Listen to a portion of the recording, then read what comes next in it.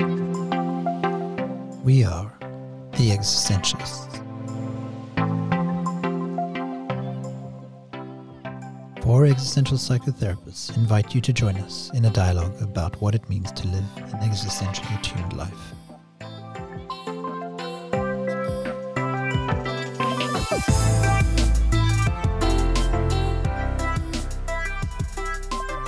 Your hosts are Xavier Williams, therapist in Vancouver, Canada. Janelle Drisner, therapist in Edmonton, Canada. Chelsea Stenner, therapist in South Surrey, Canada. and Mihaela Launanu, therapist in Vancouver, Canada. Welcome to episode 10 of the Existentialist podcast. And today we're going to be talking once again in a slightly different way about authenticity. Last episode, you would have heard us give personal reflections on each other and how we met and what we thought of each other in the initial phases and then kind of how we came to know each other. And as a bit of an example of a way of tending towards authenticity, finding our own authentic self, kind of looking at both the inner and the outer parts of ourselves. Today we're going to go a little bit more into the theory, the technical kind of things, talking about authenticity and really how it applies in real life, how it applies to us as therapists, how to be authentic therapists, and hopefully to give you guys a sense of maybe how could you as the listeners become more authentic or present your more authentic selves to the world. And hopefully we provide you with something really interesting and stimulating. Yeah, thank you, Sav. So should we start with just bringing ourselves here together and maybe sharing a bit how do we find ourselves today, right now, as authentically as possible? Like, how are we doing? How do we find ourselves right now? I mean, I suppose I can just say one of the things that is forefront of my mind today is the absence or the relative absence of smoke in the city of Vancouver today.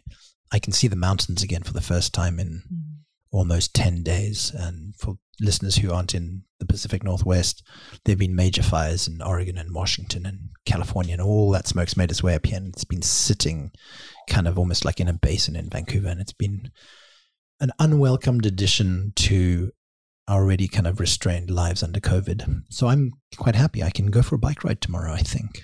And for myself, I'm kind of a bit tired because I didn't sleep too much last night. I had to read something and give some feedback, and then I was also thinking a bit about our episode today, and then when you don't fall asleep at the right time, then I couldn't fall asleep until very early hours of the morning, and then I had to go and see some clients and come here. So I'm a bit sleepy, but I have my coffee with me.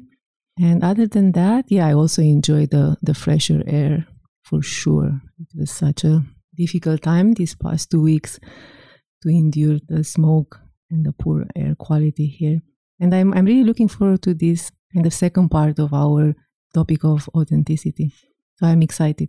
Yeah, as I settle into kind of finding myself here today, I think I feel a bit conflicted in answering the question about how I'm doing, mostly because I can feel like tears behind my eyes. It's been an emotional day, and I just feel kind of, I feel good though within that. Like I feel warm and comfortable and content to be here. And so I think part of the reason that makes it difficult sometimes to share authentically is it's like, okay, well, if I'm not going to share what it is that has me feeling emotional, then is there still value in sharing that is how I feel and kind of more of the process, I guess. So on a process level, I feel emotional. There's some sadness, some tears there. But that's kind of where I'll leave it for myself today. Thank you so much for that, Chelsea. And for being here, considering how you're feeling. Mm-hmm. Well, I can sort of share in that, although I was thinking today has been a bit of a reprieve in light of how I've been feeling over the past week or so. It hasn't been a fantastic week. I've felt very overwhelmed and like to the point of paralysis, just ineffective in not being able to relax, but not being able to do anything or make any sort of headway in the things I need to get done. So hasn't been a great feeling, and my heart rate's been high and what have you. So today is kind of I woke up feeling like, okay, that pressure is lifting. I'm feeling a bit of a reprieve from that. So it came on a good day because I'm definitely more in the mood to be with people than I have been. So that is good. And I'm excited to talk about this topic because it's always my favorite thing when I ask people about authenticity or what they think of it, and hearing people say, well, I would consider myself to be an authentic person. It's like, oh, okay, why? And how come? And what do you consider to be authenticity and whatnot? So I've looked forward to this topic for a little while. Yeah, me too, actually. And is it okay maybe to share something that maybe moved me when you're checking, Chelsea? You said something that I think pertains to our topic, and I think the two of us have just chatted a bit about this. Like when we are sharing authentically, or when we share our true feelings or emotions, like, do we have to say everything as raw and as they are, or can we actually keep some boundaries between our private, intimate process and what we share with others? And I asked this question also in connection to our episode on emotional dishonesty. Is it dishonest or authentic to make decisions about how much to share in a certain context? Because I guess that is a bit of a myth that goes around sometimes, like being authentic means that you have to share everything. Yeah, to go off what you said, I think, there's a lot of like rah around, I'm going to speak my truth and speak it loudly everywhere. Everyone is going to hear. But yeah, for me, that just doesn't fit, because there's certain contexts where I think things are appropriate, but I still feel like I can be vulnerable and share authentically what I'm feeling without necessarily disclosing what that's about. Yeah, that makes a lot of sense. And for myself, I know how difficult I find the check-ins in every group context. And it doesn't matter if I'm a group member or a trainer or even a teacher. Like, it's just difficult to check in because I think it's so at the beginning of everything that I find myself holding back more. But as the group progresses, or there is more, settling and more community, in that setting, it's easier. It draws more of myself out. And on that note, you'll notice that I will avoid authentic self or true self, and I will come back to that. But I'm curious how my colleagues are thinking, if there is anything more about the topic. Like, is authenticity sharing everything, like in a raw form everywhere or whenever you are asked? I certainly agree that it's not. That saying everything that comes to mind, or every single comment or thought that you might have of your own or about somebody, certainly isn't, I think, what authenticity is about. I learned that in a very kind of interesting way. I was lucky enough to go through a process that, at least in our school of existential analysis, is called personal existential analysis, conducted by the founder of existential analysis, Alfred Langley. And it was a personal issue that I had, and it was about my difficulty sharing my actual thoughts and parts of myself with people with one person in particular that I cared for, but who seemed to not be able to receive it a lot. And through this process, I got to a point where the final question was really, okay, well, now that you know what you want to say, do you want to say it? And my reaction, in a very kind of calm and grounded and light way, which is always how I judge something as being true, if you like, for me, was, I think the phrase that I used was, no, this belongs to me. And so it was enough for me to know it and have it for me, that I didn't want to share it and I didn't need to share it. And although that person will never know what I think and what I feel, I still believe I was being authentic, at least with myself. And that part of my authenticity was also to not share that with that person. Oh, that's such a good example. I mean, it really anchors this discussion into something, a personal example. So you said that you felt you were authentic with yourself. Do you think you were emotionally dishonest with the other person? That's a challenge coming from another episode. Yeah. Sure. No, not at all. Okay. For two reasons. One is it was the other person has not yet demonstrated that they would be able to receive it as it's meant to be, not as they would interpret it in some defensive way. And then the other part is that, and this was much more the settled, the kind of calm, relieving nature when I said that phrase, was that it settled within me, that my need to share that disappeared. Right? That's what I think made it authentic. Yeah. So it looks like being authentic requires also some conditions, we are not just authentic because it's trendy to be authentic or at all costs, but it's very much depending on the context of the relationship and of our own capacity to hold some truth without necessarily sharing those with the world, if on the other side there is a person who's not capable to hold what we have to share. Could we maybe pause here and then define what we mean by authenticity? For me, it's a difficult question.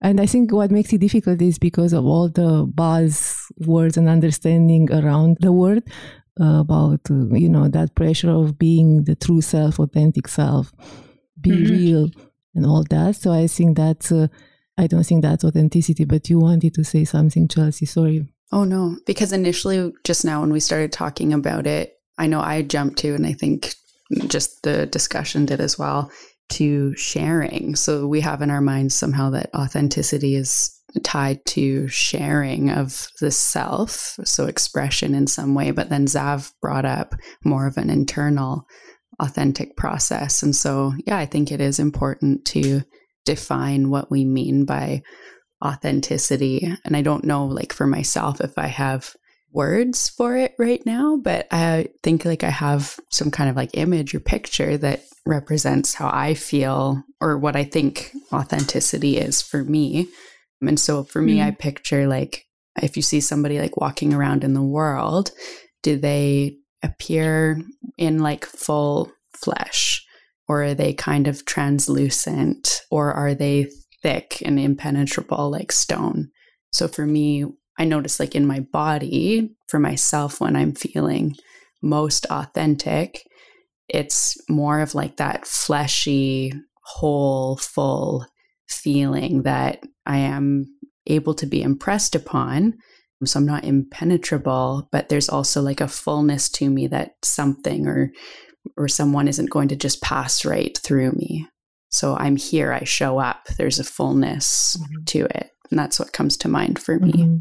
So there is a presence. I mean, we can sense, we can feel the presence of someone who brings themselves into an encounter or in the world.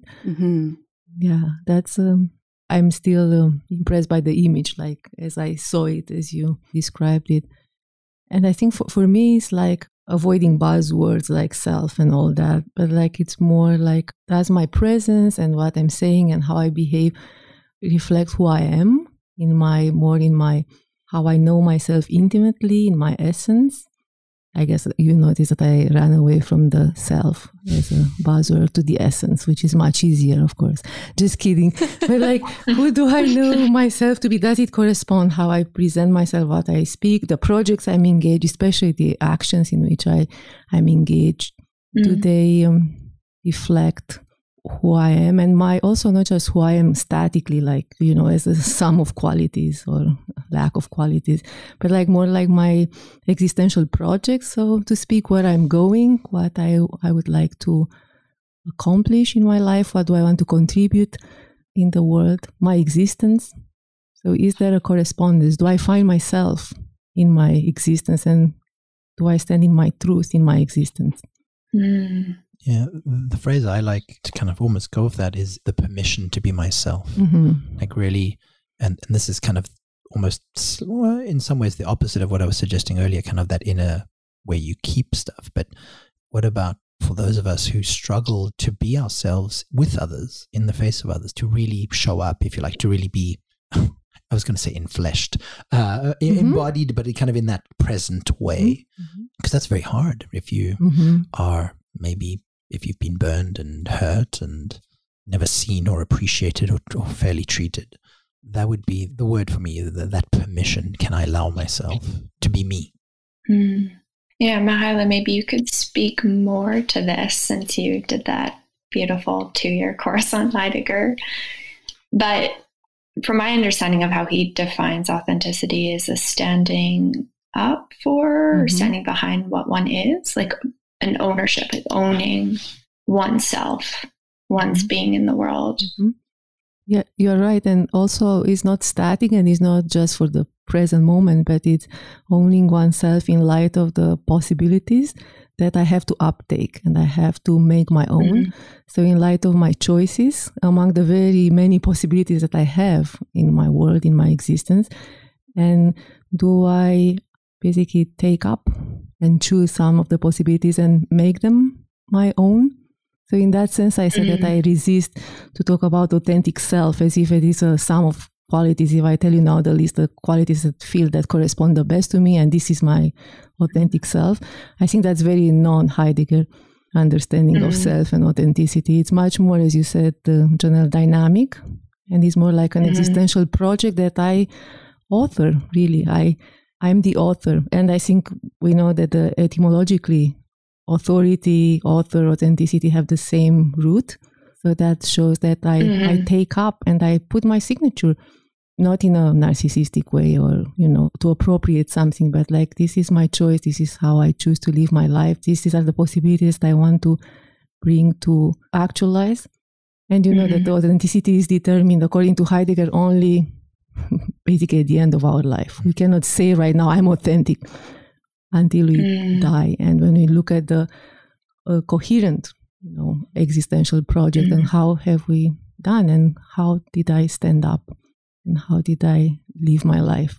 I remember learning about authenticity and feeling quite relieved about that there's so much more in the becoming.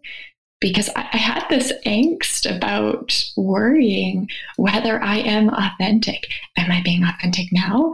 Am I being inauthentic? What if I think that I'm being authentic, but I'm really not being authentic? How do we really know ourselves? And it created this huge angst. And that was quite relieving and liberating to learn that authenticity, it is an act of authoring.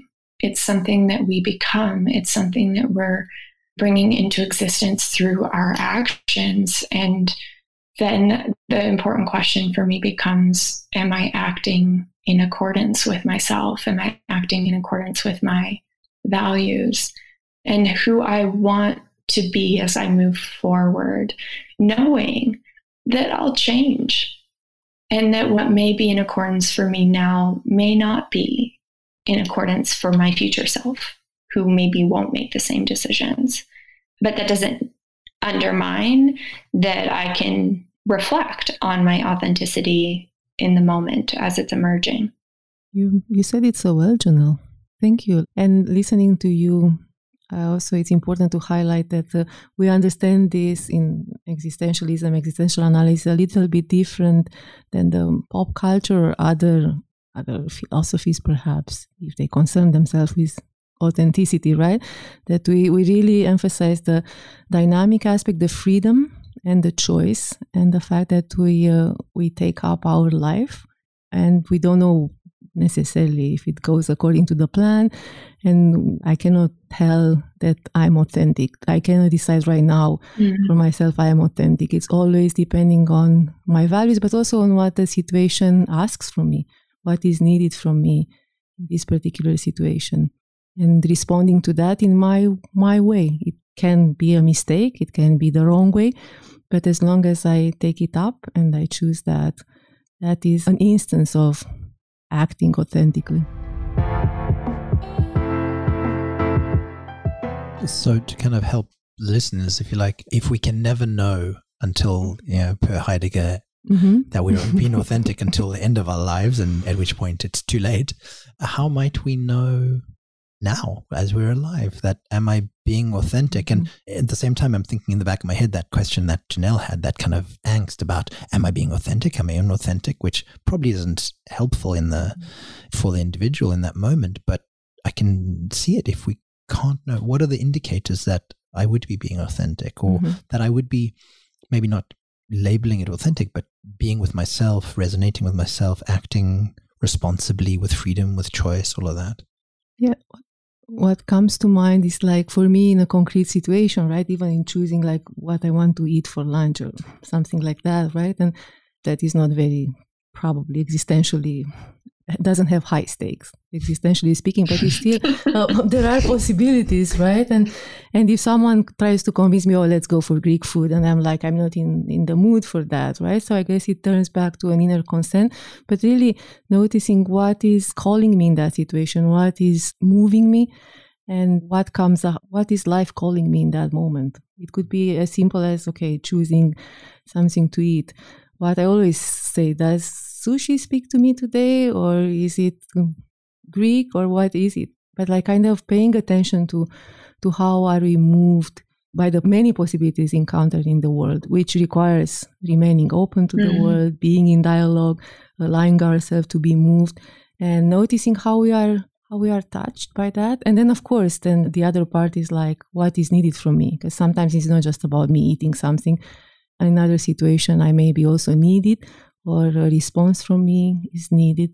So I guess it comes down to dialogue with the world, openness, allowing myself to be moved, like feeling my feelings, and then responding. I think the responding is the essential part, making a choice and responding. So in a maybe not too surprising way, the answer is be existential and you'll be authentic. Yes, and do the whole PEA process, basically. Even when you go for lunch. This is, by the way, dear listeners, this is how we live our lives. In a continuous... That is not true. Mahala, you always choose sushi, so don't even act like Greeks on the table. I think that's more like my authentic self. Just kidding. And when we go to the other restaurant, you always get the taco. Well, that's true. Mahala, you mentioned that the choice, the response is important. But I also hear so much that reflexive capacity is really important. Just being aware of being a self and being aware of a person who has choices, who can make choices, who actually can live in alignment with values, who has values. I think that is really important. And it reminds me of, I know a little of Sartre's concept of bad faith, but I quite like it, the little that I know, in terms of, he has this concept called bad faith, which is deceiving oneself in the sense of like, you believe yourself to be this way, but in fact, you're actually this way.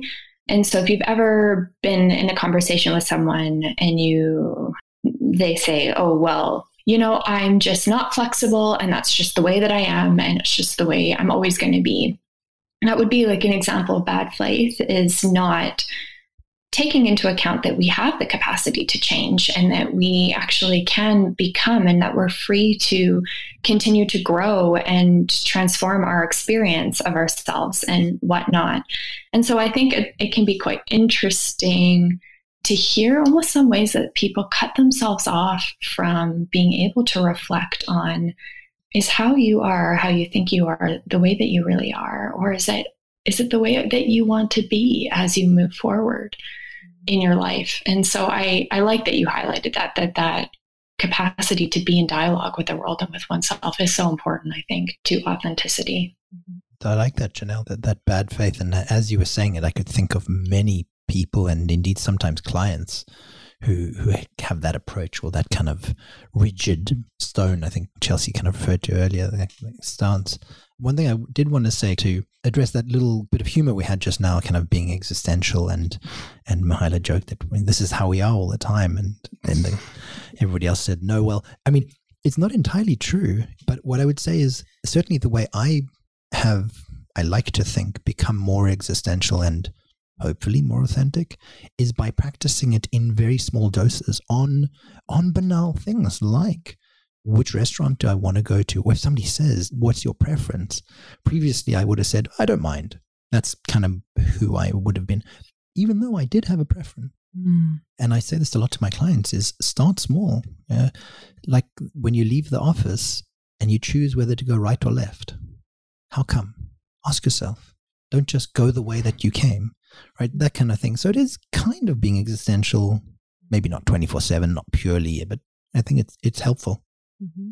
And I think thank you for that. And I think I mentioned to you that I really appreciate your gift to bring us down to earth a bit, like to say and I like the advice, like start small and persist kind of thing. And I also wanted to, something that came up is Janelle, and you were speaking for me, is like that, Janelle, I think if I heard your question correctly, was like how come that people cut themselves off from themselves and from the opportunity of living authentically. And I think it's important to recognize that living authentically is quite terrifying. And it's for some people, and it invokes a lot of fear.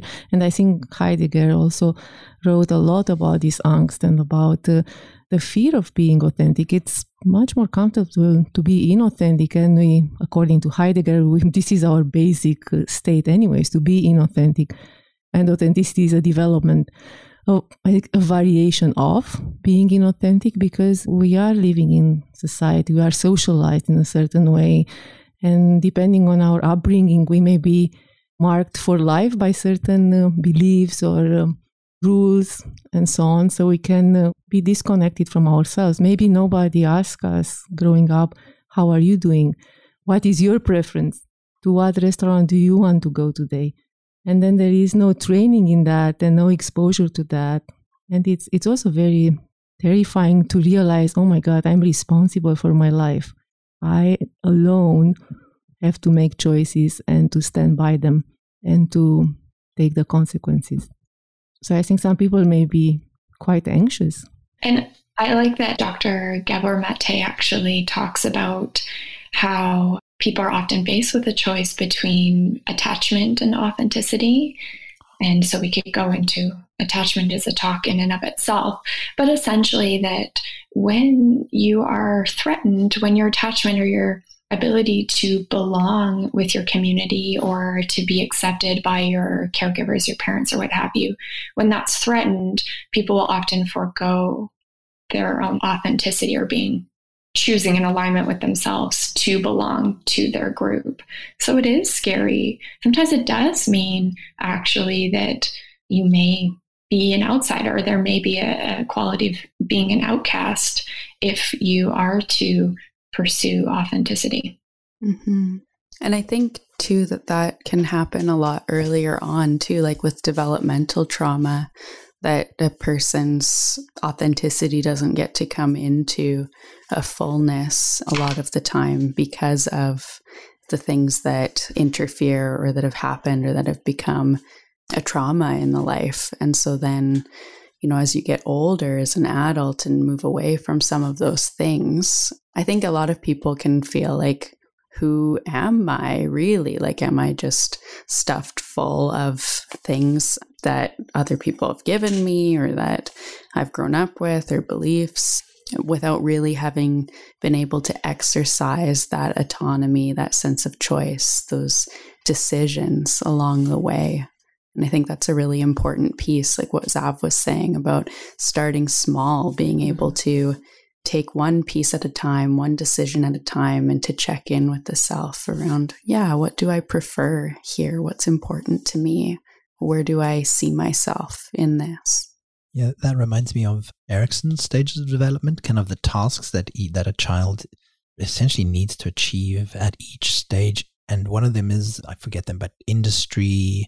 And this is like young children. Mm-hmm. And so taught to your developmental trauma, right? The industry and autonomy and all these things. And if you don't get that as a child, then how are you supposed to be authentic as an adult? And it's incredibly difficult. And I know, I've got a 4-year-old, he's almost 5 now. And so it's really neat to see those stages and to try and encourage those things. And then you're always, of course, as a parent, stuck between, well, how much industry do I want to allow my child, and how much freedom? What's the word? I just used it. Leeway. How much autonomy do I give him before he jumps off a cliff? Right, kind of thing. I mean, that's a bit of an extreme situation, but but with a 4-year-old, not entirely impossible. Yeah. No, indeed. So I want to ask a provocative question, like about therapy and psychotherapy, and to bring it back to us here. Like, and maybe each of us can offer some insights to that.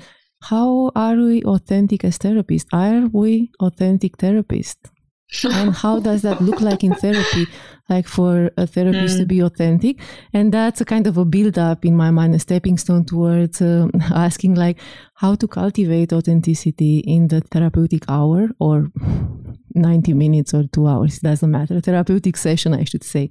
But how can we be authentic and model that? And are we, or are we sometimes failing to be real, true? And then how can we cultivate that authentic presence and authenticity when we are with our clients? That's always a tough one because I think we stray into the realms of too much, let's say, self-disclosure, which is, I think, personally, I think is very important to do, to self-disclose sometimes, or even indeed immediacy, saying, okay, but you said this, but you're still smiling. And that just doesn't make sense. And that's can be quite confrontational, and particularly if people are unused to that. But I'd say that examples of where I mean, of course, I like to think I'm an authentic therapist. I'd be very sad if I discovered that I wasn't at all. But are you really? Well, this is a good question. And so I think examples of where I have are, I remember a client telling me about how somebody very close to them had died quite tragically, and they were almost dispassionate when they told me. And we're talking about like a very brutal, horrible kind of death. And I couldn't contain my tears. And as a therapist, you're supposed to be there and hold spaces for this. In this instance, it was just too much. It was too sad not to cry. And so, I wasn't collapsed on the floor, thinking then in my life, but I did. I had visible tears. And I often cry with clients like that. And if I do have tears, I don't hide them. I allow them to. I don't get a tissue, right? Partly because I think that's how else is a human supposed to react to something so awful? And then partly also sometimes to demonstrate that it's okay to feel sadness, to be sad, to have that painful emotion. I think that's an example.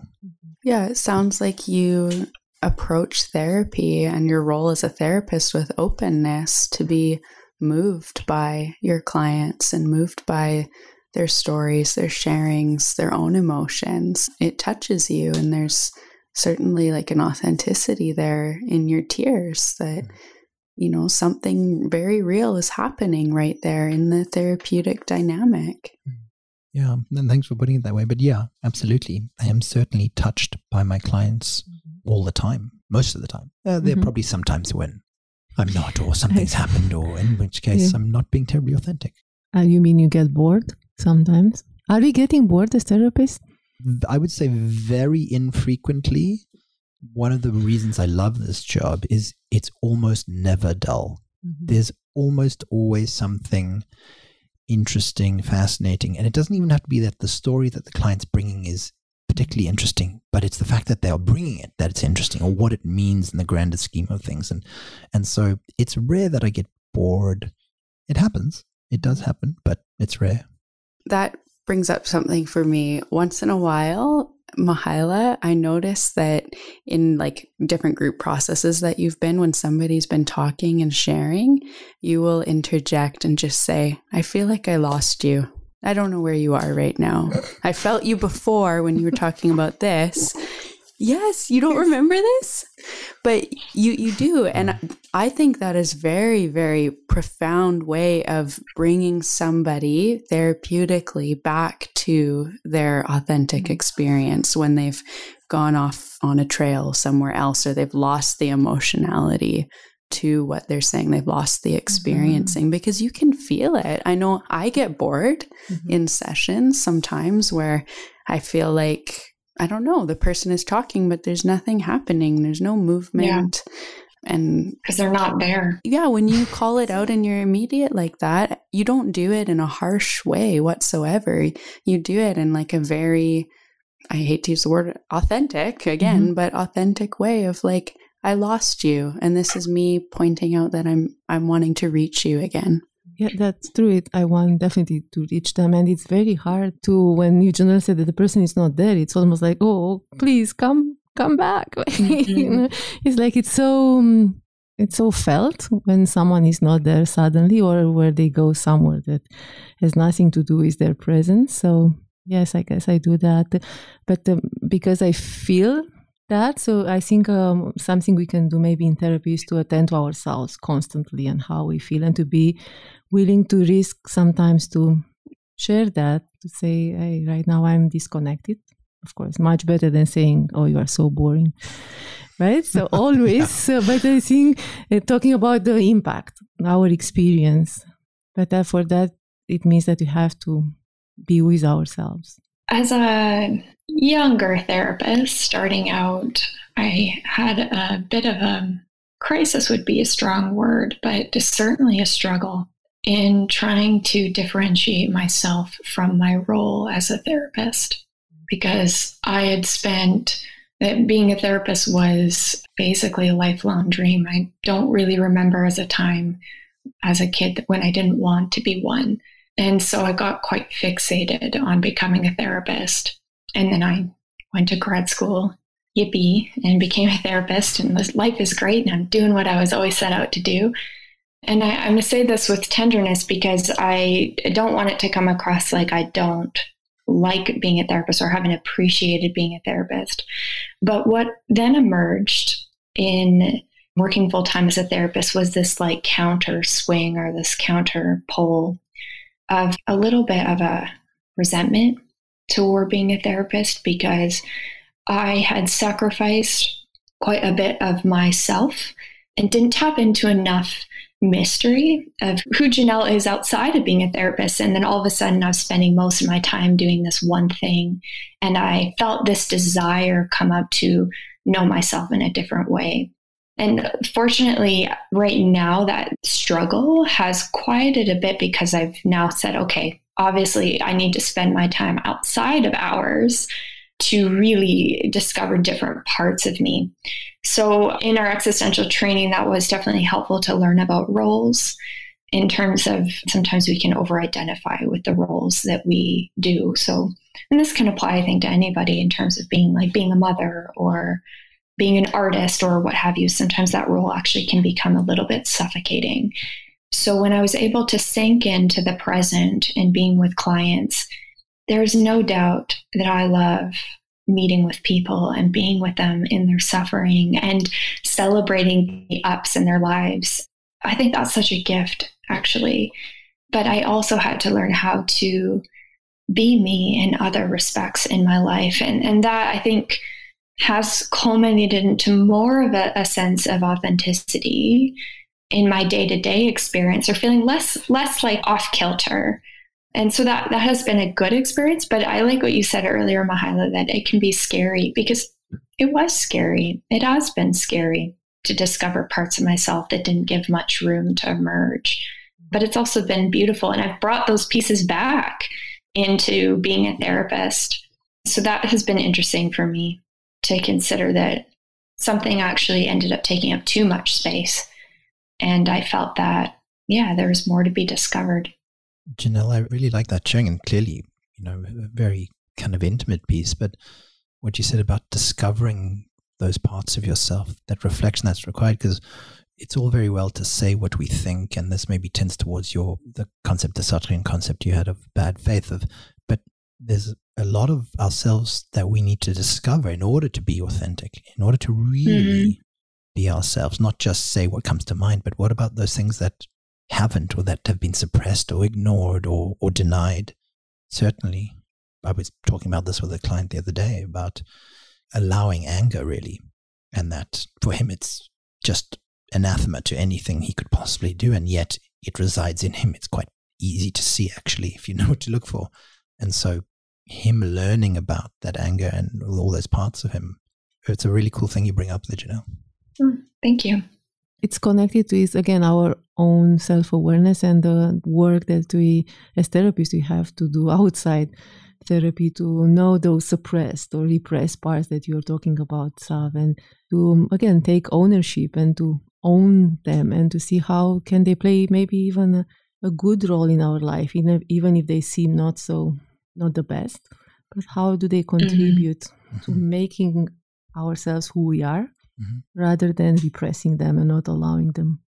And this is, I think, a little bit of what we tried to do in the last episode, kind of almost demonstrate. And one of the techniques that we do in training is where those people that are around you give their impressions of you. And the idea that you take them in and feel them and feel what they do to you. And then you get to decide if they've maybe illuminated a part of you that you hadn't known or you hadn't really wanted to acknowledge, or indeed if they're entirely wrong. And so that process of finding things out, not just within a dialogue with yourself, but also with the other and how that can illuminate things, certainly for me was a very pivotal moment in the training. On this note, I would like to invite our listeners to try that in their lives, maybe to reach out to close friends, colleagues, and to ask for this feedback. Right? If you want to do an exercise, a small activity in finding out how the way you appear to others, how you see yourself correspond or not, and how much of a discrepancy is there. And typically there is some, but try to do that. Ask your friends or colleagues, trusted people, close people, people who know you in different capacities. How do you appear? And then sit with it. Don't get defensive. Don't argue with the impressions, but just take them in and see how do they impact you, and do they correspond with who you know about yourself that you are. And that if there is a huge discrepancy, maybe there is something to look at and see how come they don't meet. Not to say that if there is a discrepancy, you are not authentic. That's not the point. But it's important, as you said, Sav, to have a perspective from outside and the inside perspective, and to have them in dialogue. Yeah, and I think sometimes it's helpful to identify impression from fact too, because I think sometimes in being authentic or even in sharing an impression or receiving one, it can be oh, this is what this person thinks of me, or this is who I am, or this is who they are, when really it's more of this is how I experience them. This is how they experience me. And so then from that kind of a lens, it's not necessarily a threatening thing. It's information, okay, of maybe, there's a shadow side or a repressed side or a blind side that I might not be able to see. Or like Zav was saying, maybe they have it wrong and I know myself better on the inside. So I think that's kind of an important thing to point out, because I think that's what can sometimes keep us from sharing an impression or being open to receiving one.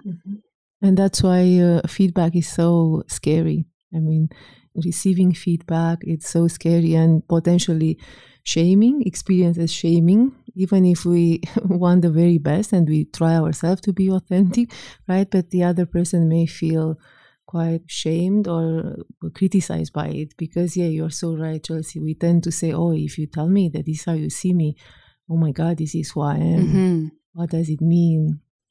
Oh no, what am I going to do with it? Is this how other people see me too? While the important part there is to enter in dialogue with those impressions and take a position and say, well, that corresponds, or I'm not sure about this. I'm going to watch myself, acting and see.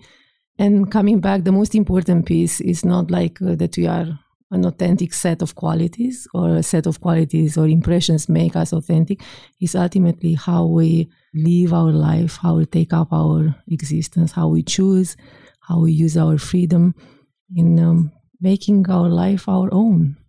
I really liked how Janelle worded it earlier as that active authoring of one's life and existence. I think that captured it really well. That, am I acting in a way that is consistent and resonant with who I am and where I am and with who I'm with? And so if a client comes to us and say, oh, I'm here because I want to be authentic, I just did the impression exercise you suggested on the podcast, and I figured out that I'm pretty not authentic, and now I want to do some therapy, and I want you to help me become authentic.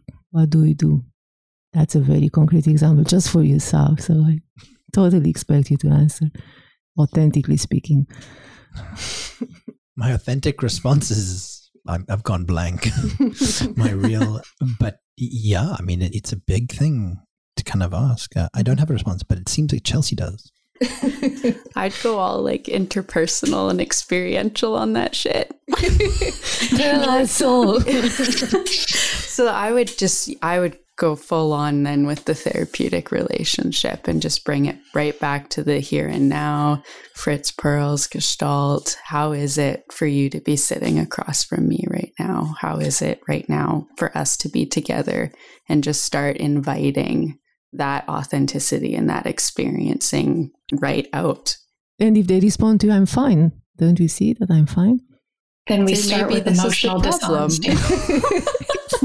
Yeah, then great. I'm like, well, something is pulling you towards more authenticity, and fine seems kind of vague to me. I don't have a sense of you within fine. You're so nice, Chelsea. Okay, Janelle, tell us your version. Yeah, what's your version of that? Tell us authentically. Your version. Oh, I know Janelle's version. Bullshit. Bullshit. You can't handle the truth. I mean, if someone walked in and said that, I'd get very excited. That would authentically come up in me.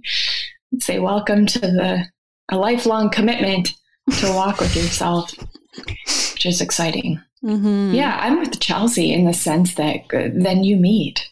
Then I would meet with the client as a person, and then if there's blockages to their person from emerging, we would look at that. And that, not to sound so mysterious, but blockages could just be that, not able to express emotion or identify emotion within themselves. Then we go there. Any kind of disruptions in communication with people and relationships, then we go there. So it's so broad. I mean, if somebody walked in and said, I want to work on authenticity, that tells me a lot and tells me very little at the same time. So, but there would be a beginning, and that's exciting. That's a nice little phrase to end your point on there. There would be a beginning, and that would be exciting. I think that's really kind of I think you're kind of touching on that, what we were talking about Heidegger earlier, that kind of the beginning and the becoming, right? The continuous becoming, like there's the possibilities, the openness, and that is exciting. As soon as you said it, I was like, oh yeah, I'm excited too here. I think it would be a fabulous way of approaching that with a client. Certainly many, I think, you can stand corrected, famous therapists have talked about therapy being a journey. And I think Yalom talks about, is it Yalom who talks about walking side by side with your client or something like that? Fellow traveler. That's it. I knew it was that. Yeah, but what you all shared in different forms reminded me what we say in EA, that only the essence can see the essence. Only through my essence and my own kind of own self, I can encounter yourself. And only when you are mirrored and we are encountered at that level, real kind of level, we can begin to access our own self. So I guess what all of you kind of share is like the relationship coming into that encounter, real encounter, is a very important point. And while I agree with you, Janelle, if someone says, I want to be authentic, help me, it's exciting, but very little. But I think that once we turn to that encounter and we attune to ourselves, to who we are, and then offer our impressions and responses from that place, I think we draw out the same level of realness from our client. If, as you said, Janelle, if there are no massive obstacles or disruptions either in perception of reality or feeling or their sense of self. But usually this encounter, that is also very scary sometimes, very vulnerable, that is promoting that desire to be seen and to show oneself.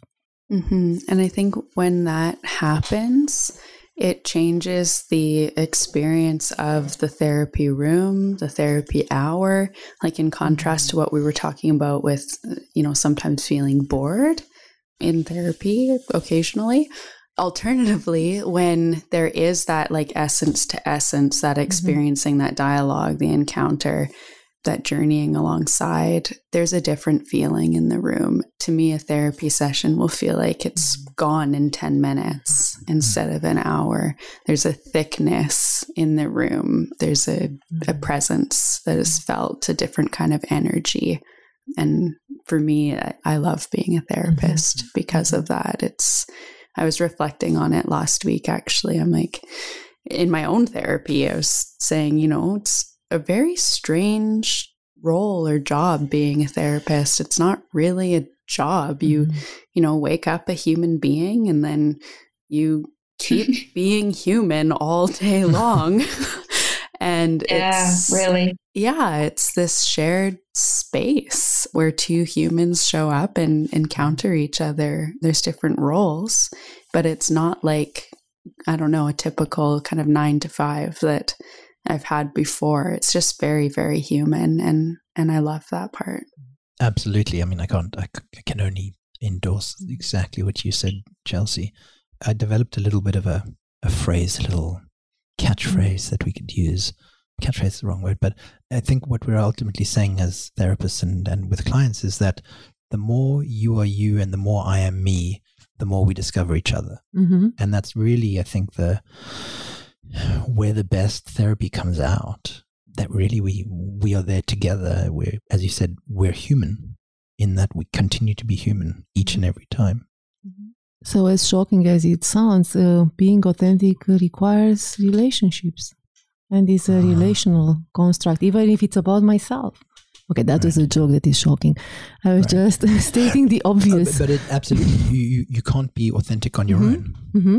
I mean, you can in a relationship with yourself, but in order to what you said, Sav, like the more I am I, the more you are you, that definitely captures the relational part of authenticity.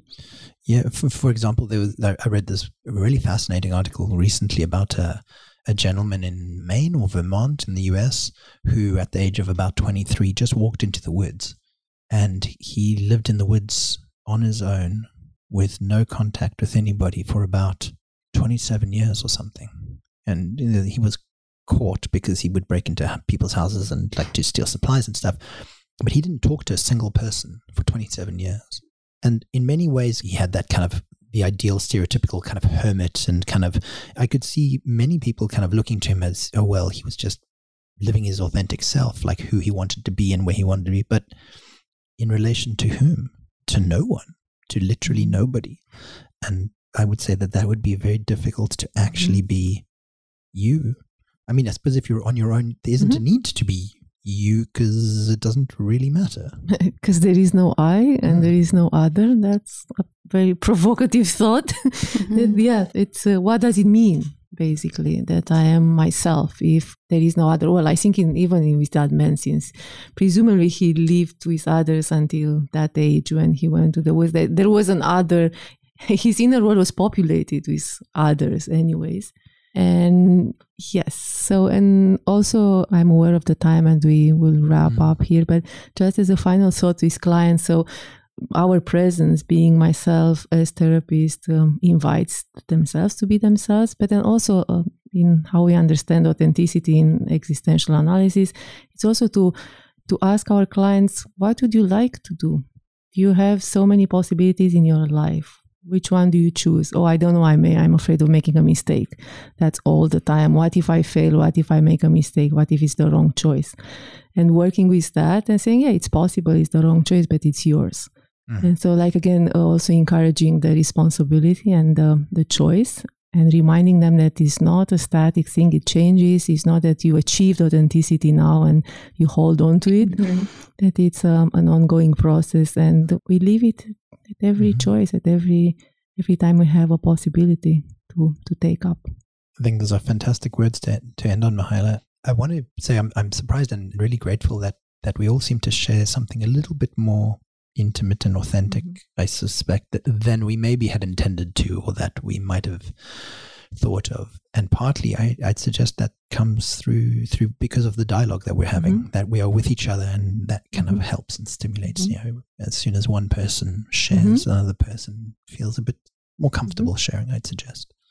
But thank you. I think that was really great. Thank you. So our existential question for today, and looking forward to the next episode, is what brings you meaning in your life?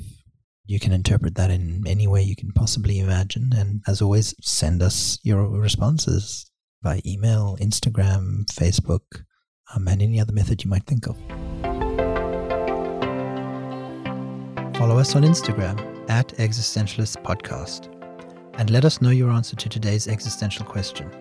To learn more about us, listen to and learn about other episodes, visit our website at existentialistpodcast.com.